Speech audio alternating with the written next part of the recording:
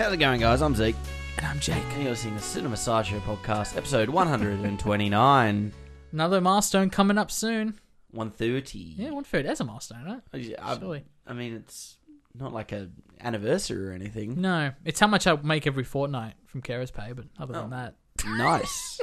Nice. 130 a fortnight. That's the dream. Actually, you might be on to that. Would be technically 2.5 years on the dot. Ooh, is that so? 52, 104, 26, 130. Yeah. Do you know, wait, from... Yeah, say so that 52, again. 52. 104, 104. 130. Because it's 26. Half of 52 is 26. Wouldn't it be one? Wouldn't it be like 125? No. Or From 127. 104 plus 26. Oh, yeah. From... Be technically a 2.5 year anniversary. I'm just going to trust you on that because my brain's Quick not... math. My brain's not working today. It would be technically 2.5 years on the dot. That's fair. Well, before we jump in, of course, we're going to do our trivia for the film of the week. Zeke, Of course. what sort of trivia do you have for me today? I find this one really interesting. So the animators built real clocks to get Disney's approval. So in the scene... what? I'm about to walk you through it. The scene above in Geppetto's workshop features clocks which were actually built in working models in real life by some of the animators, according to Kaufman. They did partly because Walt would would look at some of the designs and say, "Oh, that would never work." Interesting. So they had to physically build it to motivate their existence in the story. That's fascinating. Well, it makes sense because Geppetto is obviously a craftsman of sorts, so it makes sense that he does all these weird, intricate things. But yeah, no, I did not know that. So it's That's the blending of reality and magic, which obviously Disney Animation does on the regular, particularly in this time period. It kind of beautifully ties into my trivia because the running theory I've had when I've rewatched bits and pieces of this film in the last, I guess, year or so, ever since it went to Disney Plus, I've been watching bits of it every now and then, just getting invested in it again. And my running theory was, I feel like the Blue Fairy's rotoscoped. That's how they animated her. And sure enough, I looked it up.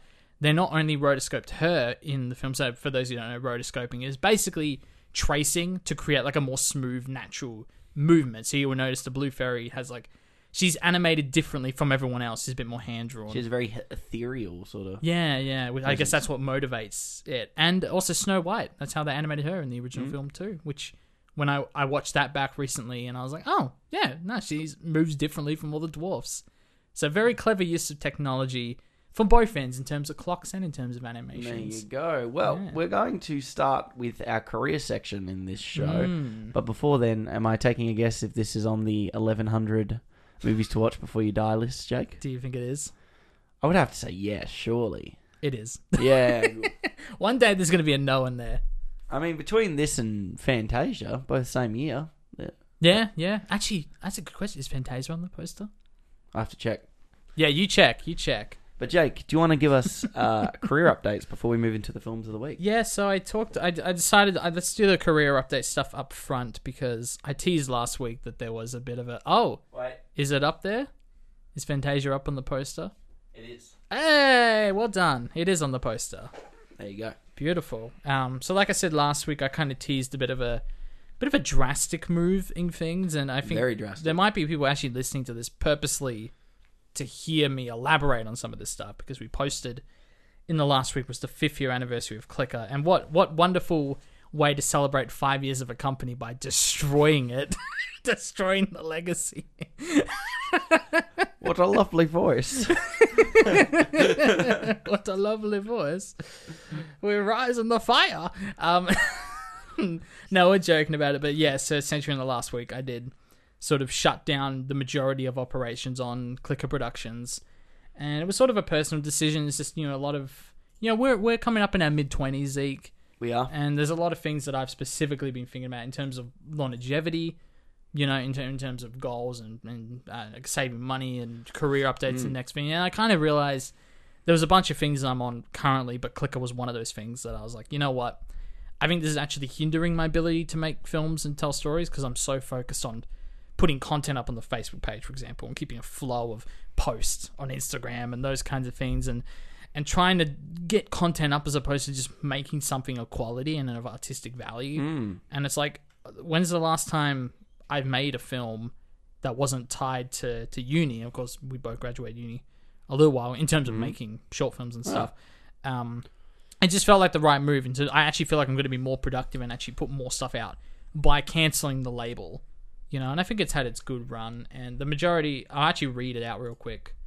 I'll pull out the blog post over. Just so for those of you, this is news too, I'll quickly just run through some of the operational changes, if you will. So all the branding is still going to be up. So I'm not going to shut down Facebook or Click. It's also going to be up, and all the videos are going to be on our channels and stuff still. So that's all right. But if projects we've talked about, like Estranged, which goes back a long way now, X-Rental Part 2, a new season of Soaring Saturdays I was going to do, and we had some plans to do new podcasts and stuff, and new shows, which those are all just going to be cancelled now, just because it's just too much. It's too overwhelming, you know. There are 3 documentary behind-the-scenes films that we talked about before, my work on The Raven and Work From Home. There is a 3rd one I'm scheduled to work on that doesn't even have a name yet, actually, so it's pretty early. Those will, of course, continue.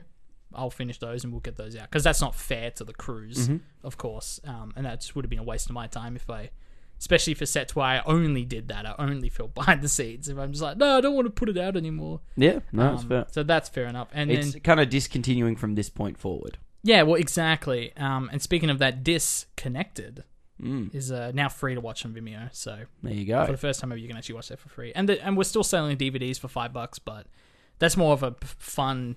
If you want it, you can have it. The majority, like 90% of the disc content is just online now.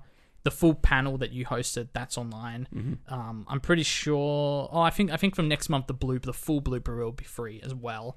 I think the only thing is the commentary track and then Zach's audition for Chris. I mean, those are like the only 2 things. But if you want the DVD for posterity's sake, you can still buy it for $5. It's fine. Newsletters would be cancelled from now on. The other podcast I did years ago, Game String 2 podcast, will still be up on Spotify for the foreseeable future. The SoundCloud version will stop in January. So that's another big part of this, is that there's just a lot of money being spent on keeping services live that it's not that I don't have the money, but it's like I could be spending it somewhere else. Yeah. You know, it's like, who's listening to the Gamers Drink 2 podcast on SoundCloud?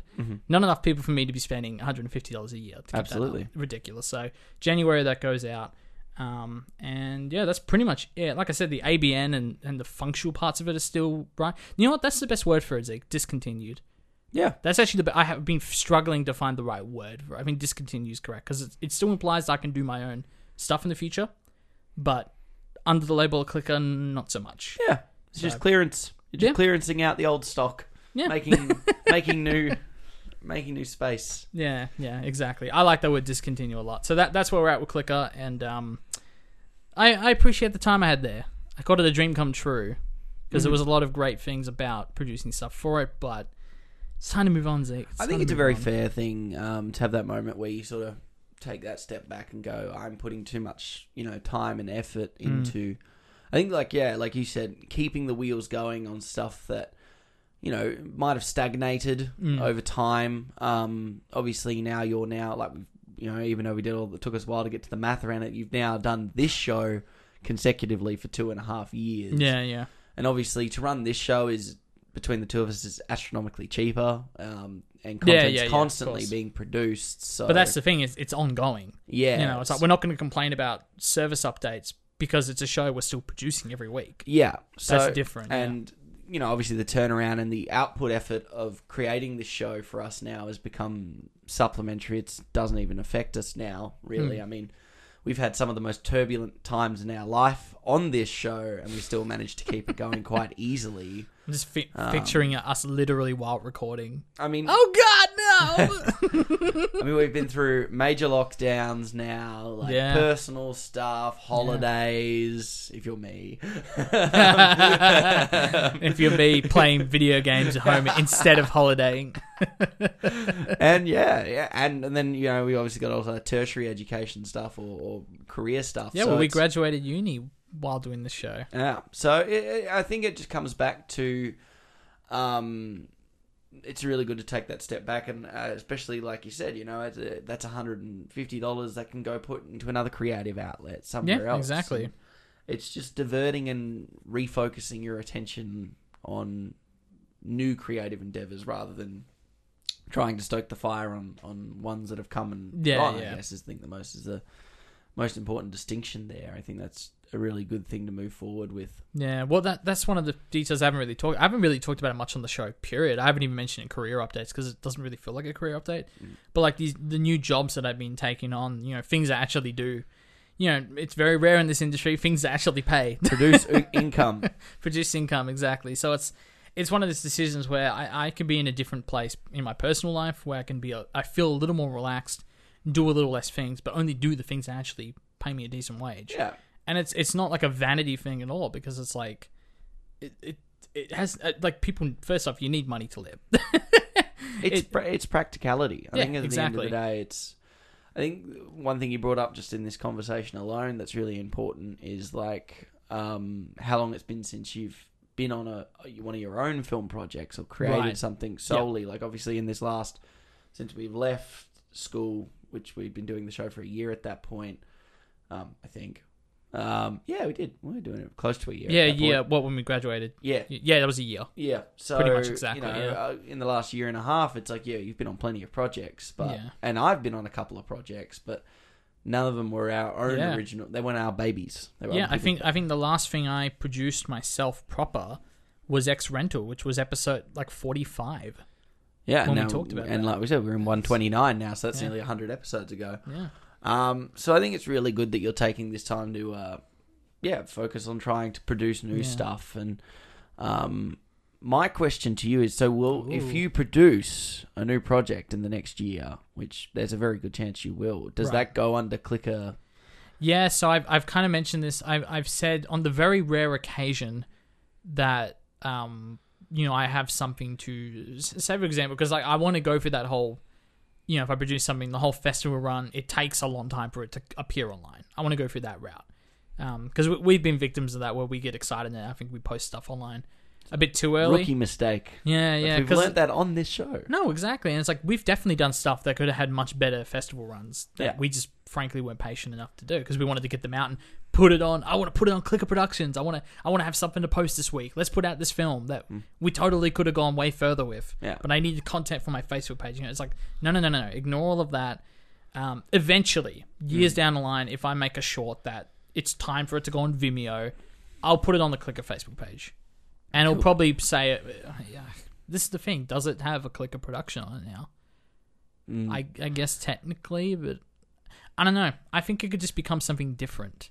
There we go. Yeah, we're still promoting this show on Clicker's Facebook page. Yeah. Every week we're still going to be posting that. So discontinued but not deleted. Mm-hmm. I don't know. It's a weird phrase. It's a good question though, because I haven't quite answered that myself yet. There you go. We'll have to stay tuned on future career updates to get the answer to that question. Exactly. Next week's career update. Well, I can't say I have anything that has that level of gravitas on my end. I'm really just enjoying my rest time. Yeah. I have time between uni and obviously finish my prac as of last week on the show, as I talked about it very briefly. Love my time there, and just kind of my own space, trying to get into a creative bubble. Yeah. And might have some stuff in the next couple of weeks to start talking about, which will be very exciting. But very good. Yeah, for now, it's just straight into what I watched in the last week. Yes. So Zeke, what have you watched in the last week? I'm a bit curious. I want to know the answer to this. For the record, I've actually watched quite a bit in the last week. Okay. Unfortunately, the barometer of good is probably lacking. I'm waiting for my letterbox to it's loading. Trying to load all the films speak for themselves. You can't even remember them. Yeah. Without looking them up. Yeah, I had to. So I've actually watched. I'm just counting. Jeez, it's slow. My I've watched 7 in the last week, so I've actually done one for a day. Now I'm going to talk quite a bit about. Obviously, that includes the film of the week.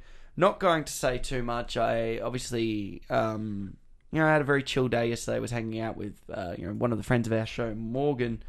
And we've talked about the Drink to Cringe game on this show. And which we certainly have. In which we tackled 2 films. The Boy Next Door, which actually featured Jennifer Lopez, who I'm pretty sure was also in another film that I watched this week, if I'm not mistaken. That film was trash. We're not going to talk about that. It was a Blumhouse production. It wasn't cringe funny. It was just bad. It looks kind of... It's funny. You read the description of it. I'm looking at the poster, and then you look at the little cover photo on Letterboxd, and it's like, this looks so cheap. I thought it was going to be something like darker and grittier. Yeah. Yeah, I don't Yeah, know. it was a bad one. I'm going to save Jennifer Lopez, though, because this is obviously relatively early, I think, in her acting pursuits, and it was a rough performance by her. In defense, she was also in another film I watched this week, which I really enjoyed, which was the Lorene Scarfera's Hustlers. Okay. Which is a crew of savvy former strip club employees band together to turn the tables on their Wall Street clients. I remember people were really upset she wasn't nominated for this film. I wouldn't go that far. Now, okay, fair enough. This film is just, I think it's 2 hours 10. It's probably about 20 minutes too long. Gets very long-winded towards the end. Has good scenes, some really nice cinematography, some great editing flow, with some strong performances, Lopez included, but it doesn't hit that kind of next level. It's a good film. Avoiding the title, it's a good hustle film. Right. It's a caper film. It's a sting. You like your caper operations. films? I do like my caper films, and this is a very unique take. It actually ties very. Obviously, it's based off, I think, a book or at least a true story. And it ties the sort of strip clubbing profession in with what was going on in America at a time.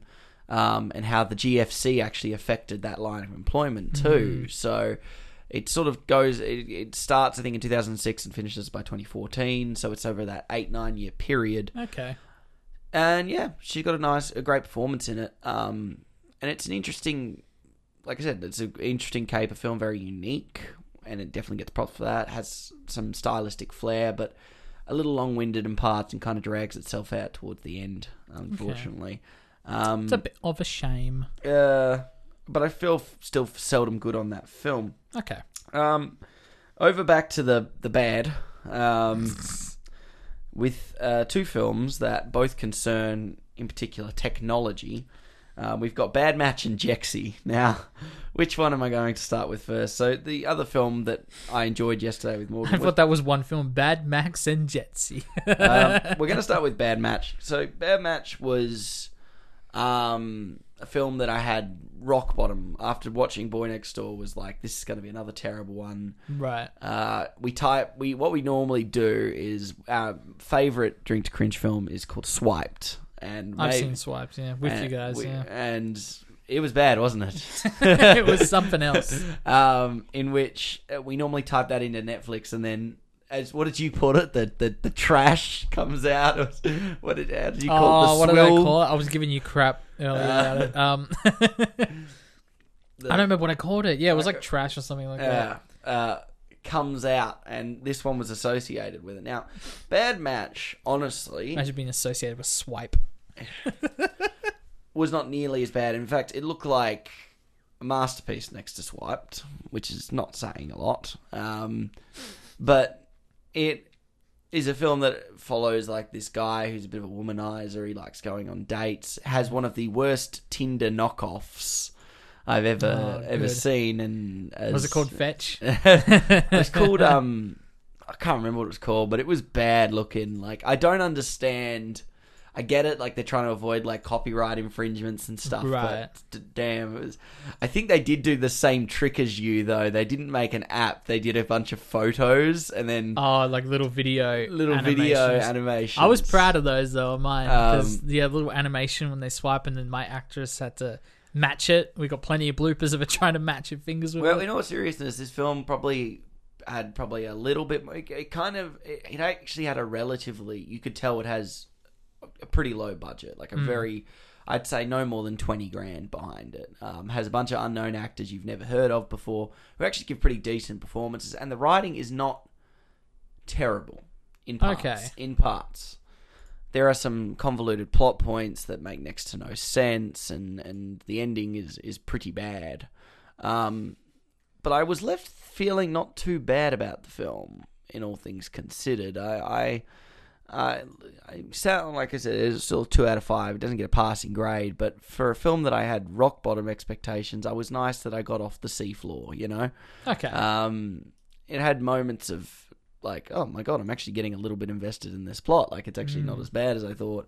They kind of flip it on its head, so the protagonist and sort of do a role flip, but there are a couple of convoluted plot moments that obviously really do tarnish the good aspects of the film, Right. unfortunately. It's funny when you mention that little plot. It immediately reminded me of, I think it's a French film called I Am Not an Easy Man, which is sort of about this playboy guy who ends up like in an alternate world where he still looks like a guy, and women still look like women, but the roles are flipped where it's like now he's the one that's getting sort of sexually harassed by these sort of foxy women, and he becomes like a men's rights activist in this alternative world. It's interesting. And basically, yeah, he's doing a lot of one-night stand stuff. He comes across this girl that's a little bit more obsessive and compulsive, and you think, oh, she's going to be a serial killer, she's... Right.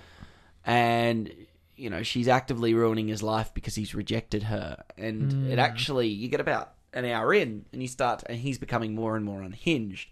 So a lot of the psychotic behavior actually starts to go from him projecting that from her onto him actually doing it, and right, okay, and it does lead to some. So it does do a kind of a antagonist protagonist flip, or sorry, good guy bad guy flip. More importantly, yeah. But even playing with gender roles in a way, yeah, a little bit. So it actually was a pretty, for its budget, which looked, like I said, very, very low as compared to Boy Next Door, which is Blumhouse production, clearly had a couple of mil behind it, has no real excuse, no place, no creativity, nothing. It was just dirt terrible. Terrible. And whereas this one, it's like you could tell it's trying, and it's clearly very limited. And I was pointing things out to Morgan that you can really identify it as it's very much a low budget film. Like friends of characters to the main character kind of look a little similar, so you can clearly tell they probably all went to the same audition. That guy didn't get cast in the main role, so he got put in a supplementary role. You know what I'm talking. Awesome. You know what I'm talking about. Micro budget workaround stuff. That's funny. And same thing with the girls. They would look the same. They just kind of look a little similar. It's like when Emma Stone and La La Land's walking out, everyone looks like her, but like not the stain, no stains on their dresses and shit. So, I actually felt not too bad about that one. I don't have much to say about Jexy. It's a phone that it's Adam Devine comedy with actually like some half decent people cast in it. She had him at Hello. And it just, it's basically, it's the parody film for her, right? Like, that's kind of what it is. Okay. It's probably the closest way of associating it. Yeah, that sounds awful. It was, yeah. It's 80 minutes, I'm not getting back. I don't know what to say about it. You look at the cast, Adam Devine's not a bad actor, but he's normally in these god-awful films. And right. I don't find his humour that funny. It's got Michael Pena in it. I've pretty much only ever seen him in Pitch Perfect. Oh, okay, fair. He's really not in anything else. So I mean, he's in like Why Him and Neighbours. And Rose Byrne's the voice, so I just think of okay. Mother, like where she's also the voice of an AI in that, and it's one of those brain dead comedies. Right. Unfortunately, it just didn't make me laugh. Oh, that's fair enough. Rose Byrne is in episode 2 of Star Wars, Attack of the Clones. That's her top credit on here. I guess she might be one of the... Maybe she's a droid. No, maybe she's like the Queen Amidala. Like she's the one that blows up at the start.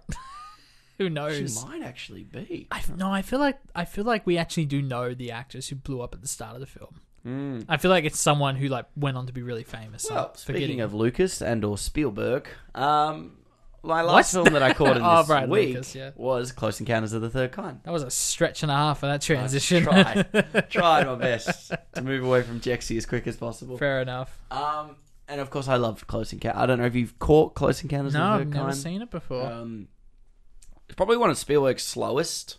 And obviously, this is really in the golden age of Spielberg films.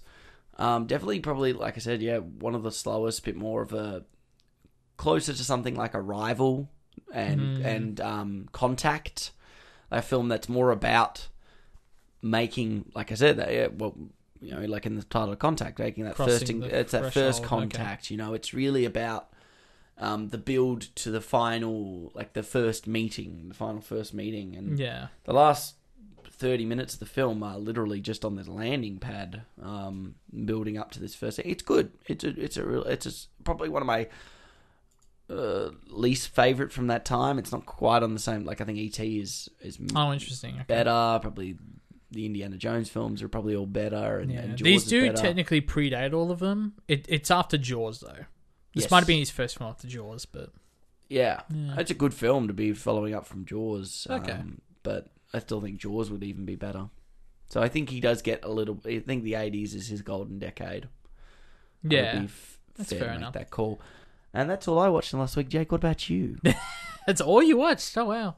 Thought you would have caught some more. No, well, I didn't watch myself much in the last week, but I did watch a couple of things that very heavily tie into our film of the week. So I think it'll be a nice natural transition from this straight into the film of the week, which is great. I actually forgot one more. Oh no. You might have seen it. See, I told you needed to watch more, Zeke. So this has actually just been released on Netflix. This is America the Motion Picture.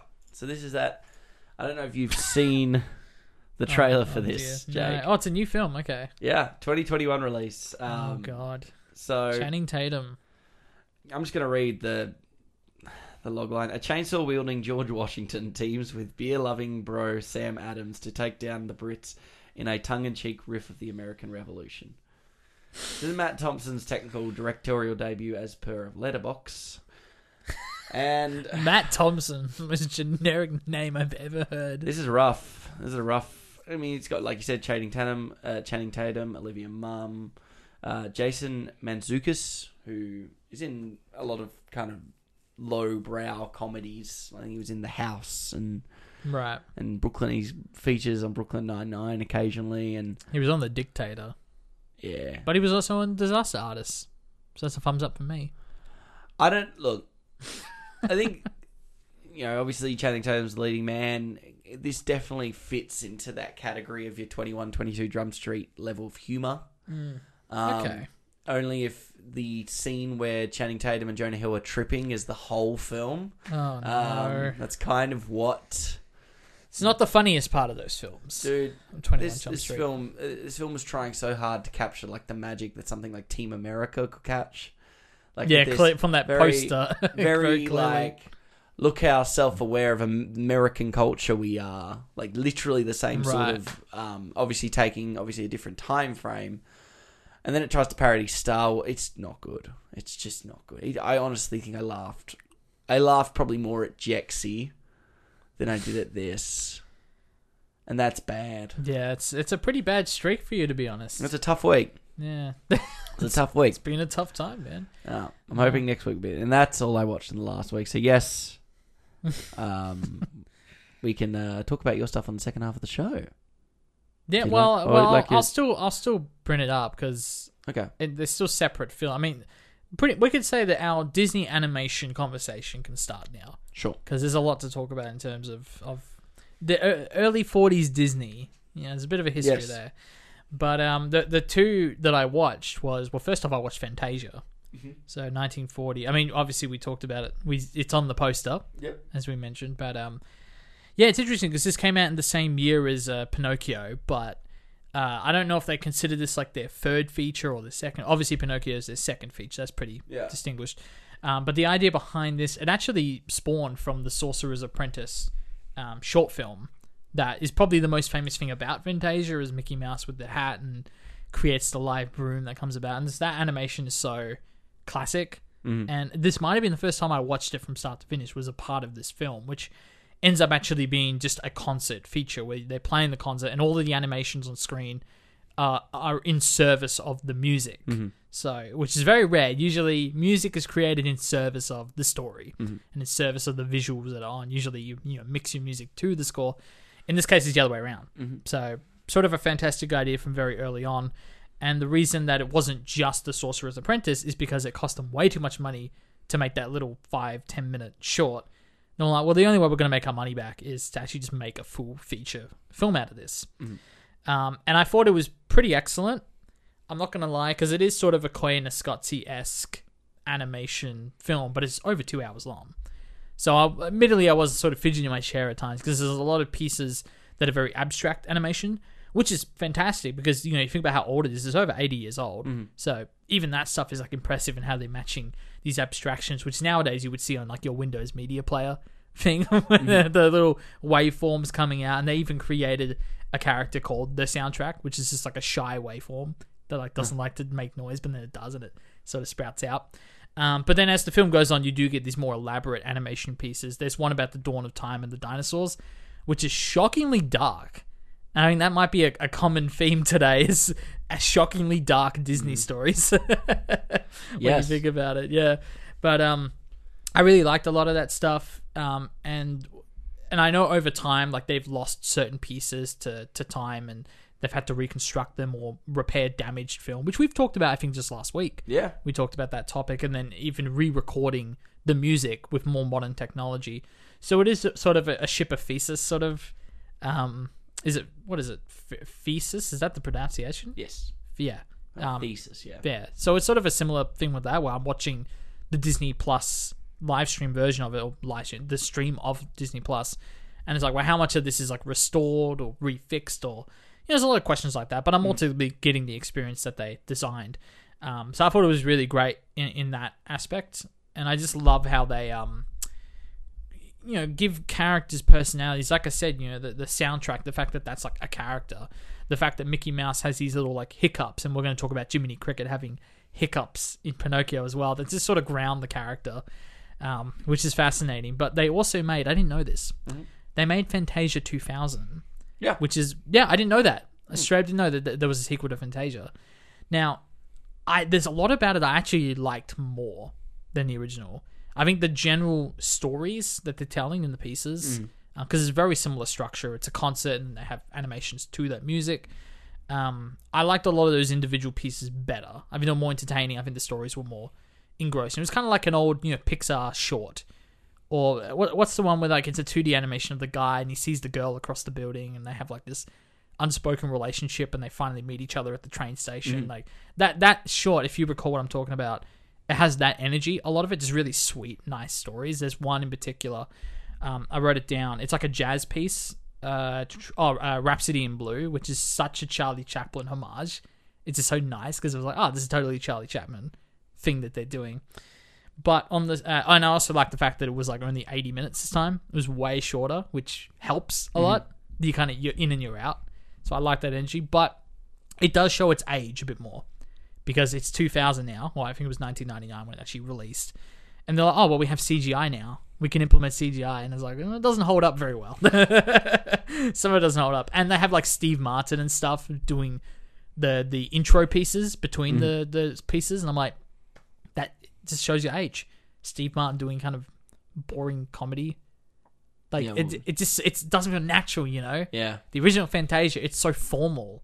It's like a true orchestral performance. Whereas you're getting the guy who's playing Pink Panther, and and he's like making jokes, and he's like, I can play the violin too. Haha, I'm funny. And it's like, it's not Steve Martin's fault, but it's just like a weird choice to have him do that. Well, it ages it quickly, yeah.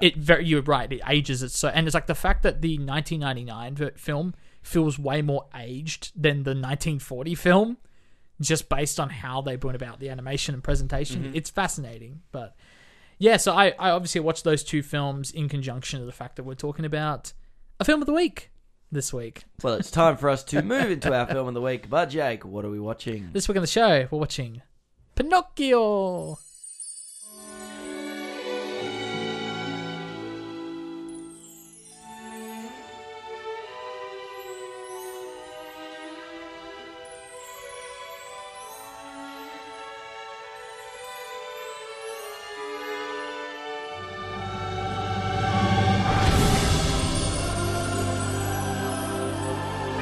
What's going on here? Little puppet made of pine. Wait. I can move. Oh, look, Father! Well, it's about time.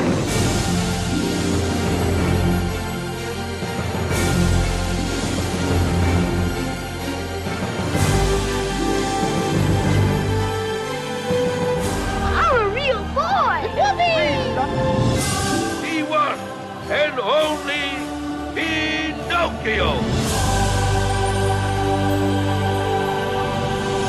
Pinocchio, a marionette, must earn the right to become a real boy by proving to be truthful, brave, and selfless. He's assisted by Jiminy Cricket, his assigned conscience.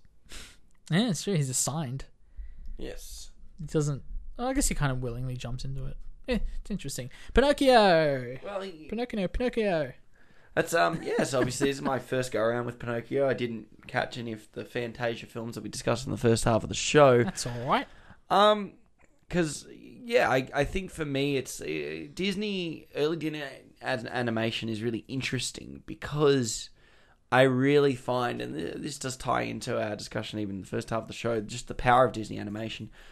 It's so important, the ones that you watch as a kid are the ones that you often gravitate yourself to more. Right. There's a nostalgic value to it. And by this I mean, if you didn't watch Pinocchio as a younger child, you're not as inclined as a fully grown... I have to be honest, the only reason I watched this film is because we have to do it on the show this week because of our poll, which is one of the benefits of our countdown through the decade poll. Right, we watch stuff that we wouldn't have otherwise seen. Yeah, it's 100% the benefit. Because I grew up with stuff like Robin Hood and Jungle Book and films, and so even like mostly Winnie the Pooh and stuff like that, so the funny thing is, if I see that on my TV screen pop up randomly and stuff, I'd be more inclined to watch that than I would to try something new, I guess. No, because you establish the whole, I don't want to call it a genre, but like this specific style of animation you associate with your childhood. So you don't necessarily want to go after something new. I was talking to a friend yesterday who's talking about Treasure Planet and just like how much they love Treasure Planet. I gotta get into it. And it's like, I don't have that same inkling to watch it because if I want to jump into this genre of animation, it's for the comfort. It's to watch something I'm familiar with. Yeah. So it makes sense. Yeah. I get that. And so it's like, to this point, never seen Pinocchio. I haven't seen either of the Fantasias that we talked about in the first half of the show. I've never seen Snow White the whole way through. And I watched a bit of it yesterday just to see how they did it. Yeah. And I just never, and I don't think I've seen Sleeping Beauty, or I don't think I've seen Cinderella. Like, I just, those things, I just never got played in my house. I never watched them. And later Disney animation did get played in my house when you start to push into particularly the 70s, the 80s, the 90s. You were born in the 70s? Would you? I wish. And yeah, so I think it's just a byproduct of that sort of just your upbringing. So diving into this film, it's we're going to probably type on quite a bit about dark Disney early stuff. It's the same thing, a similar thing with things like watching Dumbo, like the 40, what is that, 40-something, I don't know what Dumbo is, it's like 40. I'm not 100%, I know Bambi is like 42. I think Dumbo's at the other end, I think it's like 48 or 49. Okay. Well, like the stuff you're talking about, like Jungle Book and that's 50s, 60s era, like Peter Pan. Like I've seen Peter Pan. Right, yeah. So that's probably where I really got to watch a lot of those ones, and particularly those earlier ones obviously didn't shy away from those dark points. And if we talk about 40s Disney animation too, you can't go past the fact that this is obviously, this film came out in 1940, like you just said, Bambi 42. That's in the middle of the Second World War. This film released in the middle of World War II. Yeah. And that sort of stuff is really important to talk about, particularly, the fact that Disney did put out a propaganda short film against, obviously with German and I guess even anti-Italian, which is very curious that they, obviously Pinocchio is a Italian folklore story generally, isn't it? Well, it definitely has that feeling. It definitely feels like an Italian story. What's interesting though, because if you actually watch the extras that are attached to the Disney Plus stream of Pinocchio, they have like extras that you can, little 5-minute bits you can watch. And they specifically talk about that, how they were contracted to make those videos for like, I think $80,000. They're like, our budget's $80,000. Can you make this? And Disney's like, I guess so. Yeah. Walt Disney, of course. And his brother, who's more the financier at the time. But yeah, those were made in tangent with Pinocchio. And it's interesting you point that out, that it almost seems contradictory, the messages between them, or at least like the themes and the tones of the story. versus the propaganda piece. But it's like, I think those were just contracted work. So, and I think Walt Disney, you can say what you want about him. It feels like he had an authentic excitement about these animated films, about making them. Absolutely. So it's interesting though then Trump's to go it, yeah. on and use that power and like I said, 43 to be making that short film Education for Death, which obviously featured Donald Duck as the main character of that particular piece. I just find it really interesting because that production context is really interesting to consider. There's obviously no political messaging, I think, in this particular piece. in Pinocchio. Yeah. Well, Whoa. in terms of the outside world at the current time. Well, I think in terms of in terms of capitalism, in terms of people's way of making money, there's a lot of caricatures in there. I think that is something that's definitely touched on. Are you talking more like just like the wartime stuff? War commentary. Yeah, okay. But the capitalistic stuff, yeah, sure. I mean, I think that's definitely prevalent, especially with like characters like Stromboli and stuff like that. Yeah, with Stromboli and Honest John, and like all of these characters are such stark contrast to Pinocchio, who is such this innocent, only born yesterday kid who has no conception of money and all of that. The Pinocchio's goal is to be a real boy, to earn these values that he's told is to be a real boy. Honesty and bravery and all of these things. And then you have almost every other character. There's like 4 villains in this film, which is kind of insane if you think about it. And they're all, with the exception of the whale, which is probably fair enough, with the exception of the whale, all those characters are after money. They're after the easy buck, despite the moral implications of turning children into donkeys and selling them off to circuses and all of these horrible things. It's really dark. It is. It's very dark. If you break down the story of Pinocchio, it's horrifying. And I didn't end up watching any of the adaptations, unfortunately. Obviously, there's the one that came out pretty recently. It's on Disney Plus now, and then there's the guy who did Life is Beautiful. I keep forgetting his name, but he did his own adaptation. And they're all mixed results, but it's like, I wonder how dark theirs is outwardly. How outwardly dark are those films? Because it's just a dark story. It's so messed up. We're finding stupid little boys for Pleasure Island. When I come to Pleasure Island, Zeke. Michael Jackson there? Oh no! Oh no! Oh no! Cancelled. We're cancelled. Yeah. It is a interesting film because it's like to have that weird sort of maybe this is a particular prominent point of early Disney animation to have such heavy themes directed in a kids film.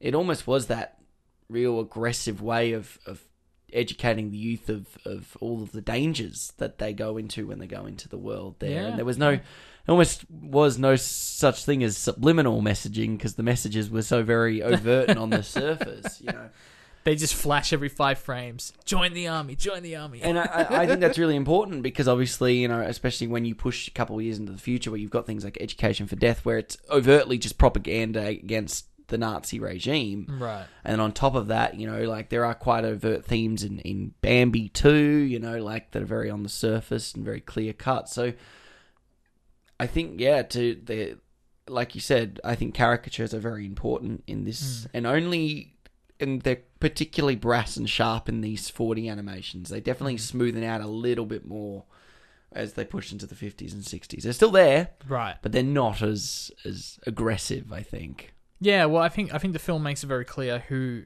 the bad guys are and who are the good guys, and you have true, but you would argue one of the people that has the most important character arcs is Jiminy Cricket in the story. Absolutely. Because he is actually quite selfish too in the beginning of the film. I mean, he's crashing in Geppetto's workshop. I think it's really important his clothing at the start of the film. He's kind of, his clothing is of a homeless man. Well, I noticed that even Honest John and his assistant, they both have tons of patches on their things, and both their hats have like little crooked broken pieces on them. So that's a constant thing in the costuming. Is very clearly this person is poor, this person is not, just based on how they're dressed. They make it very clear. So and Jiminy only gets the really nice suit when the fairy grants him the ability of the conscience, and then gets gifted that kind of wealthier suit, because what it basically, I think it's trying to infer is the good people are well dressed and wealthy, and the bad people are poor and it has maybe a very classist way of looking at right Possibly, and wrong. I think the film is about rewarding the characters who have good moral skills. And that's why Pinocchio is rewarded at the end when he goes out of his way to save Geppetto, and Jiminy Cricket's rewarded because even though there's like that little bit where he's like love struck by the fairy, but it's like you're agreeing to be this kid's conscience. That's like an inherently good thing to, and he even says like, "Oh, I forgot about you" when he's looking at himself in the mirror. So like, there's little selfish tendencies in Jiminy Cricket. He actually does remind me a bit of Jim from The Office, not just because he literally talks to the camera, but he kind of has this snarky comment about everything. It's like, it's this attitude that he thinks he's probably the smartest guy in the room constantly. Yeah. And then sometimes gets checked for that, like Jim does in The Office. Yeah, 1,000%, yeah. It's a weird comparison. I was going to say, you are probably the first person in film history to compare Jim from The Office to Jiminy Cricket.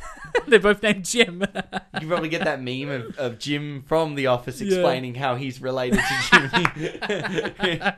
Let's do it. Let's make it. He just ends him looking in the camera. No, but it's like, and I'm not trying to be like, oh, I just watched The Office, so I'm comparing it to The Office. It's like, no. I think it's a very good... I think... Yeah. Because I do think Jiminy thinks he is the smartest person in the room. And he kind of knows better. But he's also not like a horrible person.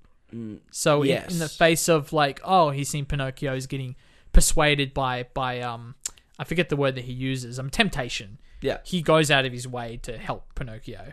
Yes. Or constantly, over and over again, he goes out of his way to save the boy. So he does have a good heart, even though he's probably a bit of a pompous he's an early Han Solo, you know? He's kind of like he's inherently a good person, but you know, he does like having that positive attention or being patted. He does have that level of ego there for sure. Yeah, well, it's interesting the way you describe him as like crashing in Geppetto's house, because like he is like a cricket at the end of the day. Like there's crickets in the house. True. I mean, it's the whole joke of like the spider doesn't pay rent. When everyone's being really loud and he's the one who yells okay, quiet. that's a really good point. He's like, quiet! It's like dude, you don't live here. Yeah, exactly. So I think that's one of the points that really clearly... And he really only says yes to being the conscience because... He's love struck by the fairy. The fairy, and he's kind of like... And the only reason he talks in the first place about what a conscience is he kind of wants to sound like a smart guy. Like, he knows what a conscience is. Right. So he's trying to he's so shocked. a brainless kid, basically. I will give you that 1,000% when he tells everyone to shut up. He's crashing in someone else's home. Yeah, and it's just like little things, like, you know, in that song where he's like dancing with the girl clock and he's worried that he gets cut in, like, but technically mind if I cut in? In that inflection he's stealing that woman's man anyway. So there is that. Like, he's kind of pervy too, by the way. He definitely is. Like, even when he's watching that circus show, with the marionettes, he doesn't look until all the girl marionettes are dancing. He's like, wow. Yeah. He's like, he's what's his name from Dragon Ball Z. I literally, that's one of when that I Have No String song is playing. I'm literally like, so he's just Jiminy is a bit of a perv, isn't he? He's just Pinocchio's there having a grand old time. He's got 4 ladies sitting on him. Yeah.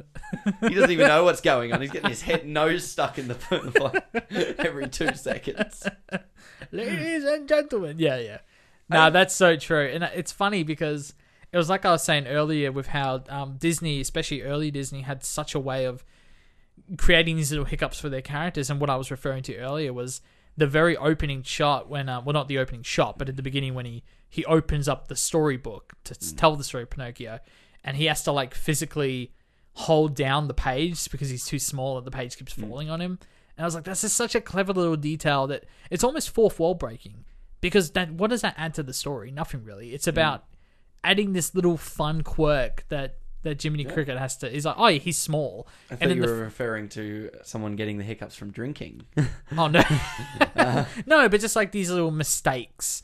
And it's like, it's not perfect. And I know there's like tons of little info videos with Mickey Mouse where, you know, he's walking around demonstrating. This is another thing. They created the multiplane for this film, which is a way of creating depth in establishing shots.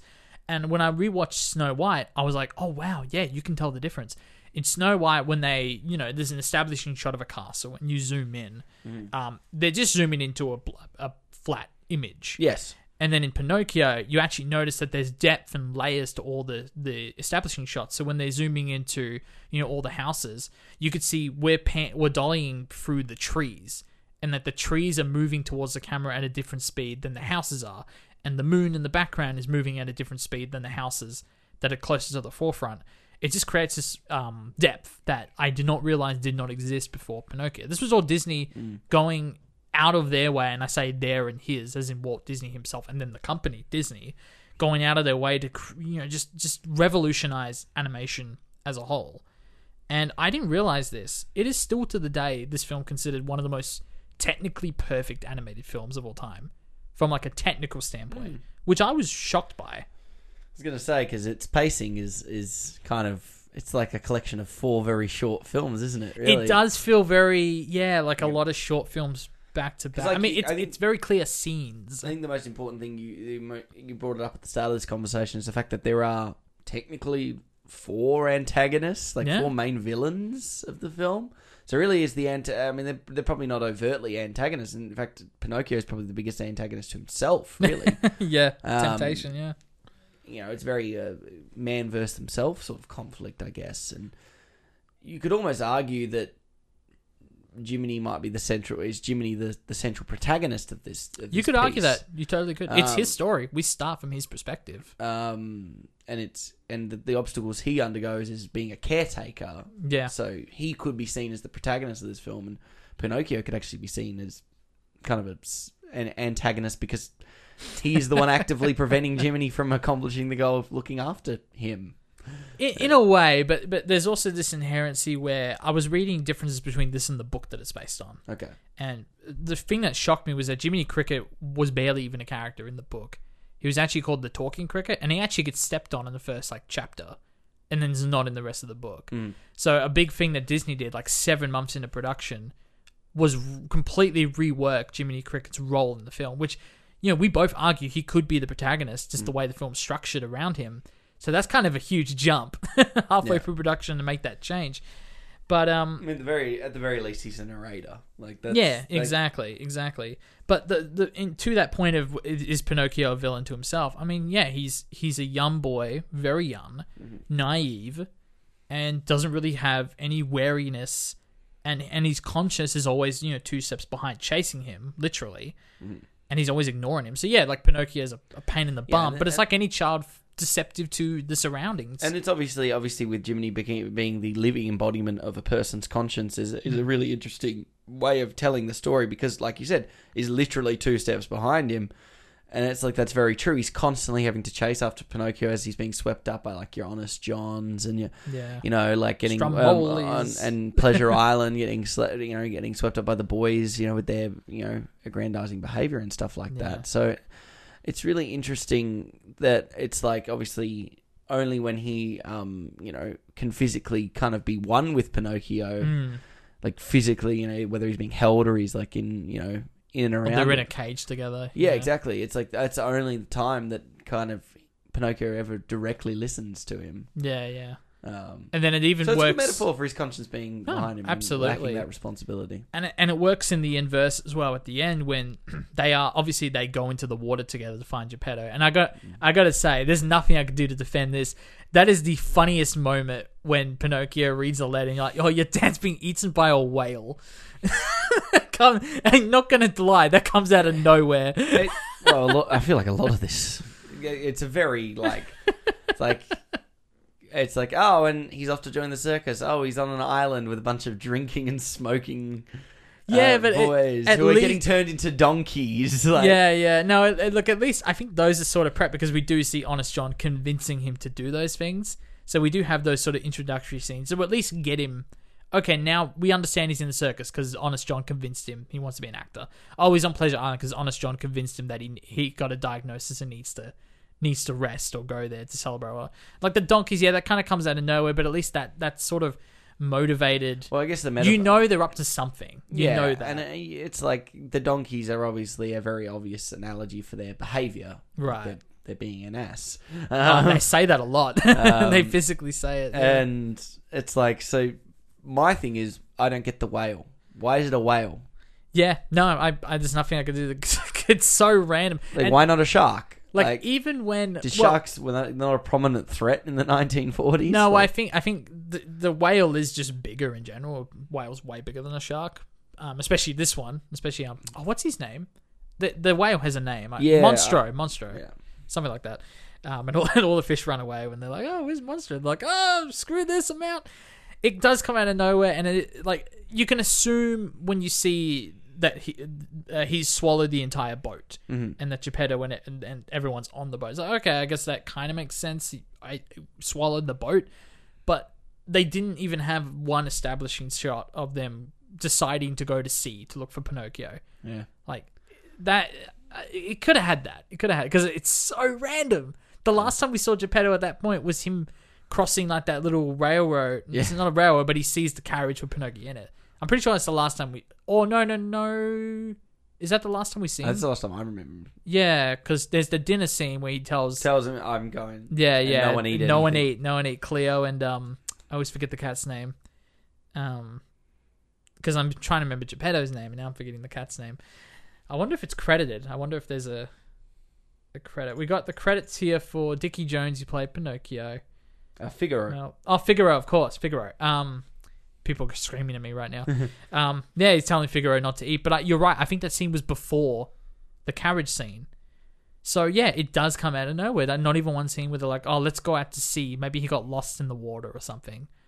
You know, and then from there, it's like, oh, he got eaten by a whale. At least it's like a slightly smoother transition. It's very weird. I'm not going to lie. The whale, the only rational answer is it's a big thing, but like you could do like an octopus. I mean, this is a mythical story. Why are you picking one of the nicest, softest animals? Oh, it's an evil whale. Like, I don't know. It seems very odd to me. Yeah, but an octopus is not the size of a whale, though. You know what I mean? Like, it's a giant octopus. Yeah, but I don't know.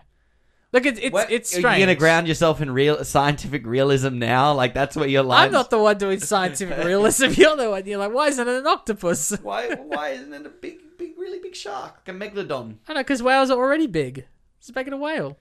I don't know. Whales I mean, are nice. look, that whole set piece of Pinocchio finding his dad and the whale, and then setting the lighter so they get sort of sneezed out, and then that whole chase. From like an animation standpoint, it's absolutely insane. It's really good. How ambitious that is for the time, and even now, just the way it all looks. First, I love the way water looks in all of these early Disney films. Even Fantasia has incredible water effects. They're not effects; it's just good animation. Yeah. But and that's another thing I want to mention as well. Not only was the multiplane created for this film, but apparently the effects work was like revolutionary at the time. Like the sparks from the fairy's wand and those elements were apparently like incredible that they did that at the time, which I was like, okay, that's cool. I was reading that, and there's just a lot of really incredible animation work, and I love the attention to detail. Yeah, but it's really nice putting one of these types of films under the spotlight on our show, I think. Exactly. The progression of animation. I think that you're always going to talk about that process the most with these kinds of films because you know, it's like we're saying with the story, it's like it almost feels like, it's 4 smaller segmented stories kind of mushed together. I mean, that's just an element of the Disney company being used to making shorts. So they didn't really know how else to make features as opposed to just chunks. And I mean, that's what scenes are. I think the story evolution came over time. I mean, you said, this is the second credited feature-length film by them. I mean, let's give them some credit here. And obviously, they pick a story that, you know, is not as traditional, too. It's not a traditional princess film, which, to be honest, was quite, you know, obviously will go on to be quite synonymous with the Disney image in the next 10 to 15 years of their storytelling. So, you know, to go from Snow White to this film is very interesting. It is, it is an interesting jump. And even thematically, I can't figure off the top of my head Snow White having themes anywhere near as dark or as worldly as Pinocchio has. Well, not in obviously this comes back to a pretty common recurring theme of all of their Brothers Grimm adaptations from princess stories. They obviously cut out all of the grim parts of it. So a lot of those stories obviously are very dark, way more darker in their storybook forms than they are in their Disney animation forms. However, like we said, that there are some times that Disney doesn't shy away from really heading home that heavy messaging, particularly about right and wrong and good and evil. They're very, very polarizing opinions. The fact that it's such a, you know, that whole sequence that takes place on Pleasure Island is so overtly an education of youth. lesson. And, well, it's interesting because even in that scene, you see Pinocchio very quickly persuade by like the bad boy mentality of drinking and smoking, and even that's one of the things that Jiminy Cricket says. He's like, "Oh, you're playing pool." Like, it's interesting, and that's considered like one of the naughty things for a kid to be doing is to play pool, in addition to drinking and smoking as well. But that scene, especially when the friend, and I forget his name, turns into a donkey, you see that full transformation, is terrifying. oh yeah, And as a kid watching that, like it is just straight up terrifying. And it's not even that; it's just the noise of him running around, and he kicks the glass open. There's just like so much action happening, and the music is swelling. It's terrifying. oh yeah. And there's plenty of scenes like that, like that visual as well of Pinocchio taking that, you know, that big draft of his cigar, and just like that whole process of his head like ballooning and going pink, and then the tears, like Lampwick, that's right, your boy Lampwick. That whole just animation right there of him going through those phases and then it turning into tears when he's smoking like that. That's not an inherently terrifying image, but it's a very memorable one, and it kind of stamps this image of that's what smoking kind of looks like. And it's fascinating. And like all of these bits of iconography, and even the sound, like the sound that they make underwater, that sort of echoey talking, it sticks with you. And that I almost found the sound more nostalgic than the visuals when I look back as a kid, and I'm like, wow, it's fascinating. But there's a lot of scary for sure. elements. I was surprised that it's apparently rated G. Yeah. Like, that can't be right. I think it's the cultural impact it would have had on the time, but the fact that they did have definitely more liberalism. I think we need to.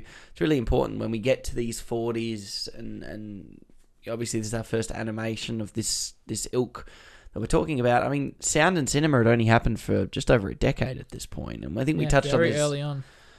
Even the fact that this is a Technicolor film, that's incredible.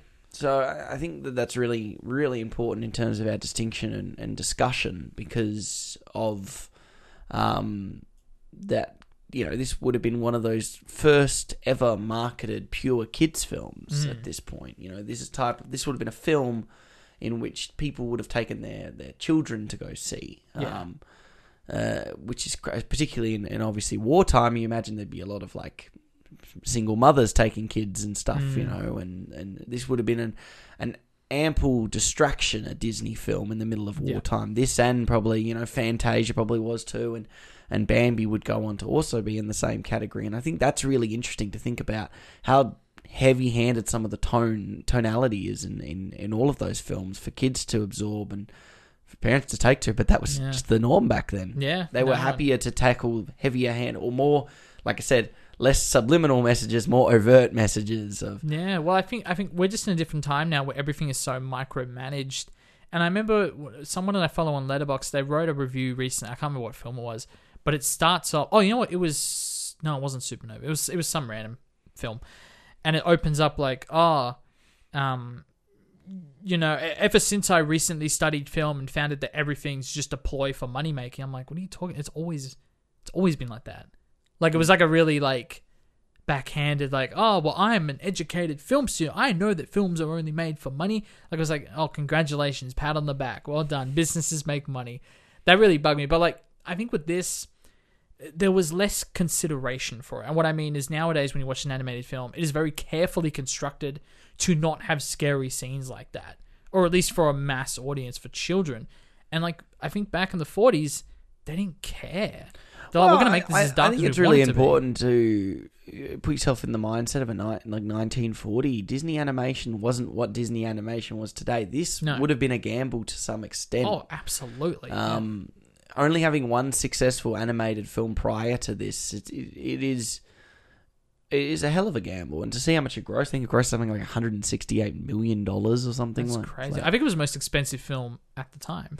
So it is interesting because it's like, when you look at a film, and we talked about Wizard of Oz this time last year, so it's like, you know... Very similar circumstance, actually. Yeah. A beloved old classic that I love, you haven't quite seen yet. Yeah. It's probably going to happen again next week. Well, that's not a beloved classic to me. Okay. To me personally, but yeah. But yeah, I think it's really interesting to sort of have that consideration that they weren't a sure thing at this point. And, right. if anything at this point in time, I'm not very familiar with Disney's history. I assume he had the theme park before this, but he might not have. Oh, I don't think so. So Not in 40. at this point, they're just an animation company. Yeah. They were making So- shorts. That's really all that they've got going for It's like Zadavis. Pixar in the 90s, really. Yeah. So I don't know when I don't know the history of Walt Disney. We'd have to get a Disney expert on to hash that. But I mean, all that stuff's up. I'm going to see when Disneyland first opened. Opened July 1955. So 15 years after this film was made. Well, there you go. So they would have to have made consistently good projects before even contemplating opening a theme park or anything like that. Yeah. Not to mention they probably have to have the IP to make up said theme park. Well, exactly, yeah. They need enough to justify the size that they bought. So I think it's really interesting to consider that because honestly, to yield that kind of finance and that money and to take that risk and not be shying away from those lighter ways of saying the same sort of messages, I think that's really interesting. Yeah. I think the idea at the time, there was no theme park. There was none of that. There were risks. They had money, but it was still a risk. Yeah. I remember there was a quote that they said in that extras video where they were like, Walt Disney's brother was like, we owe the bank $4.5 million. Like, what are we going to do? And then Walt Disney's response was something along the lines of, we should just be happy that the bank is letting us borrow $4.5 million. The journey they had made from when they couldn't get a loan of $50,000. Now they're getting $1 million loans. So it's like, that's sort of how they took their outfit or their output, I should say. But in terms of making films for audiences and whether it was scary or delightful, because I think for every scene that is horrifying in this film, there is an equally delightful scene. I mean, everything, we'll get into that in the highlight scenes, but everything in that first 30 minutes is so delightful and so simple as well. It's all in one house, or one room, that entire first act of the film. It was about impressing audiences and delighting them, so that they feel like they have an enriching experience. It's not about box office at this point. It was a different time. That's really important to consider, I think. Yeah. Love it. All right. Would you like to move into highlight scenes? Yeah. So, like I teased, my highlight scene, it's probably a bit of a cheat because it's almost a third of the movie, but that entire sequence from Jiminy Cricket hopping, and I love the little POV shot we get of the hopping camera, I completely forgot about that, as he enters Geppetto's house, as you say, he's a bit of a freeloader in the scene, but just that whole string of establishing these characters, with the cat and the fish, and obviously Pinocchio himself when he comes to like the Blue Fairy, that all happens in this one little location, and there's not a lot of plot happening. Yeah. Pretty much the plot is this puppeteer makes a puppet, a cricket comes in, Blue Fairy comes in, brings the puppet to life, the cricket's the conscious, and now they have a new family. That's the plot. That takes 30 minutes to tell, or 28 minutes, whatever it was. But the amount of fascinating things they do with the animation and with the camera especially is so fascinating. I love the fact that when they show Pinocchio through like that distorted fishbowl shot where he's like kind of coming in and out, that shot only exists to delight audiences, to almost show off. Like, hey, we're capable of doing this in our feature films. Like this really unique animation that would be way harder to do than just to do like a flat 2D image of Pinocchio walking up to the fishbowl. Like there's just so many interesting bits of unique camera use and animation. And just the details of like, the cat hopping out of the way as Pinocchio's dancing.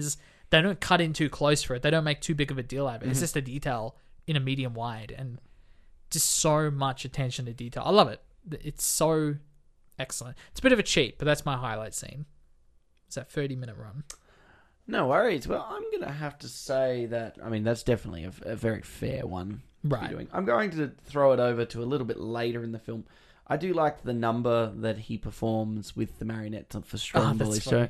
I like that whole no strings sequence. on me. Yeah, no strings on me, because it sort of sets an allegory. It sets Pinocchio on his journey of kind of misdemeanor behavior and sort of calls to action Jiminy Cricket's response. It's important to note that at the end of that performance, Jiminy actually abandons him. He goes, oh, well, he's liked. So I think his journey to being a better person takes longer than just the first 30 minutes of the film. I think it's a journey, and why it keeps coming back to, is he actually just the protagonist of this film? Is it his journey we're going on, and Pinocchio is also mutually learning, but we're not really following his journey explicitly. It's actually Jiminy's responsibility journey. Right. And to go from a character that was squashed in the novel in the first... I was going to say, to being debated if he is actually the main character of the film is really interesting. That it came so late in the process, exactly. And I like that number. I like the performance, and I like the sequence, and it leads into one of the most ultimate, one of the most paramount points of Pinocchio's character that it's iconized him as the fact that he lies for the first time and his nose grows in that scene. Right? Yeah, we didn't even talk about that. Yeah, a little bit later, and I think that it's sort of strange because it's like there's been countless renditions of Pinocchio in film form now. And it's just funny to see that was probably the first time that was ever shown on a moving image or visual depiction of the nose growing. Yeah. 1,000%. So that's really cool to see that sort of origin. I think. That's a classic moment. I can't believe. I didn't even write about it myself, but no, it's wonderful, and like you said, it really stood the test of time. Everyone knows about how if you lie, your nose grows. Everyone knows about that metaphor, quote unquote. Exactly. No worries. Well, Pinocchio is currently out on Disney Plus, so if you have a subscription, you can just lock on in and watch that whenever you like, along with Fantasia and Fantasia 2000, I'm guessing. That's all their animations, everything. It's all on Disney Plus. There you go. Speaking of streaming platforms... We're an advertisement for Disney Plus. Jake, what's new to streaming platforms and cinemas this week? So, a bit of an interesting week. I'll start off with, believe it or not, Apple TV Plus actually has some content, which is shocking. Whoa!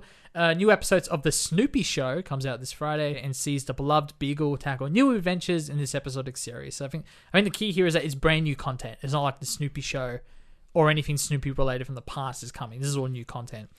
Coming to Netflix this week is the Fear Street trilogy, Fear Street Part 2. Now, and Part 2, 1978. It's the subtitle.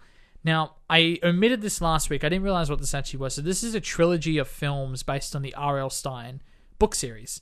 And the whole trilogy is directed by Lee Janik. I think that's how you pronounce her name. So yeah, it's a trilogy of books that they're actually doing this over a 3-week period. So last week they released Fear Street Part 1, 1994. And this week they're doing Fear Street Part 2, 1978. And next week is Part 3, 1666. So it looks like we're going for a whole year, whole decades and centuries. We're going through centuries of stories. Okay. So are they just a collection of shorts? No, they're full feature films. It's a trilogy of films. They're just releasing them real close together, which I think is actually kind of a neat idea because you make an event out of it. Interesting. Yeah. Why wouldn't you wait until October? Yeah, that's true. That's a weird time. You're very close. Yeah, in July. That is very strange. I didn't even think about that. I think that's a cool method of releasing it. Yeah, but you could have done it every month leading up to Halloween. Every week up to Halloween. Yeah, just fill out the October calendar. That's a good point. Why didn't they do that? Oh, well. Maybe they have something even more. They should put us in charge. Yeah, we should be in charge of Netflix. Yep. Yeah, exactly. Coming to Disney Plus that we've talked so much about today.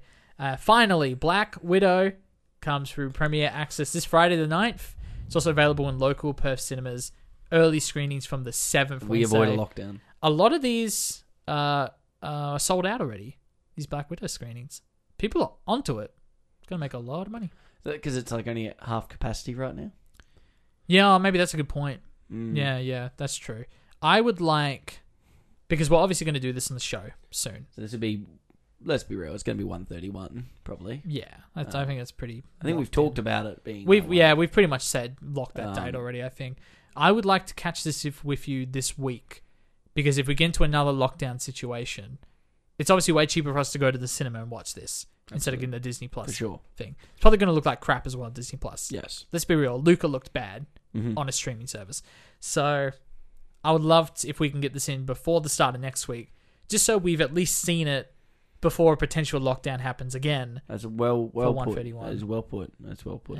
There's just some off podcast politics we're discussing there. Yeah, that's cool. So when does that come out? This Thursday? So this Wednesday, early screenings begin, 7th. And then the 9th is the Disney Plus access. So if you live in a state that doesn't have cinemas, no early screenings, then the 9th is the date for you.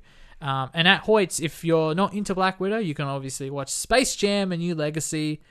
which of course is the sequel to Space Jam. I've never seen Space Jam. No, I haven't either. I had it on VHS. I remember the picture very well, or the poster. I used to watch Looney Tunes back in action way more. Yeah. Very nice. Well, the preview screenings start from Thursday the 8th. Sees LeBron James and his young son Dom get trapped in the digital space by rogue AI and have to participate in a high-stakes basketball game alongside Bugs Bunny, Daffy Duck, and the rest of the gang. So we sort of talked a bit about some of these characters earlier. And if neither of those are up to your style, looking for something a little bit more niche, for example, like Luna Leaderville, you can watch Dating Amber, which sees school friends in the mid-90s Ireland who stage a relationship to stop everyone from speculating about their sexuality. A bit more of an indie hit there if you're into that. So that's what's coming, streaming in cinemas this week. No dramas. Well, it is time for us to move into what we're watching next week on the show. It is our last poll for our countdown through the decades retrospective, the 1930s for this year. So I guess this was our second annual doing this, so good stuff. Good stuff, everyone. But Jake, who won the poll and what are we watching? So the poll was really tough. It was actually literally a draw, as in it was 50-50, both on your account and on mine. Yes. Almost the entire way through. Mm-hmm. And then, of course, one film pulled through at the end. So a certain monster created additional monsters to create votes, apparently. It's alive. It's alive. So Gone with the Wind lost, unfortunately. The vote was 23-17 all up. It was literally 17-17 at one point. So very close. Of course, the winner is Frankenstein. It's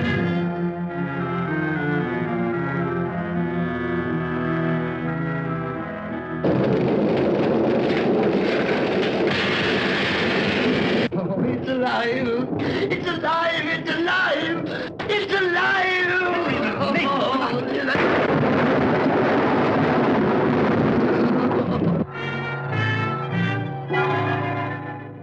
When this dead hand moves, the monster created by a man they called Mad is turned loose to strike terror into the hearts of men.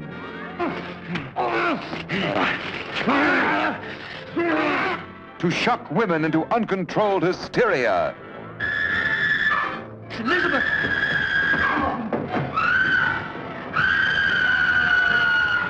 To prey upon the innocence of children. This is the story you've heard about, talked about. The spine-tingling, blood-chilling story that stuns your emotions. Frankenstein. Don't touch that!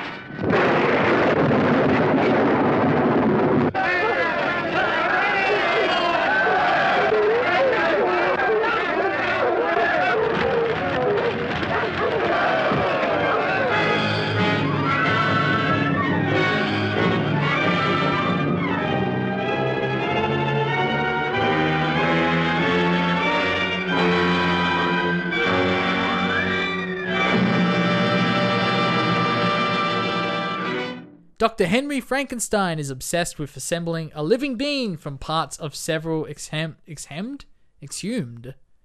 What's the word? Exhumed? Be exhumed. E-X-H-U-M-E-D. Yeah, be exhumed. Exhumed. Exhumed corpses. That's exciting. Be exhumed. Never seen that word before. There you go. Why can't they just say several corpses? We know what a corpse is. Yeah. I don't know, man. I don't know. I'm getting very picky about this nearly 100-year-old write-up. I was going to say, this would be 90 this year. Yeah. So this would be the 90th anniversary of this particular piece. Wow. And it would easily be the oldest film we've ever reviewed on this show. It would be, because Wizard of Oz won last year. Yeah, and that was 39. So big jump forward. 1931. Not going to get much older than this. No. So I've seen this film. I watched it last year, and I had some thoughts on it. Yes, this is actually going to be our director's corner. Yeah, so this is a director's corner for James Whale, who, of course, did The Bride of Frankenstein, the sequel, which is actually really well loved, which, based on the title, you wouldn't think that, I don't think. And he also did the original Invisible Man. So we're hoping to probably catch a couple of those because, turns out he's done quite a few big films. It was this or who was the other one? It was some... Victor Fleming for Gone with the Wind. He also did Wizard of Oz, so... Well, I think Gone with the Wind was two directors. Yeah. But I think Victor Fleming... We opted for Victor Fleming out of that. Yeah, there's a story behind that. But it would have been Victor Fleming. That would have been like the name we went with. But yeah, no, it's James Whale. So let's see what other monster films he's concocted. That's the word I was looking for. But until then, thank you for joining us for the Cinema Sideshow podcast. I was Zeke. I was Jake. We'll catch you next week with Frankenstein, 1931.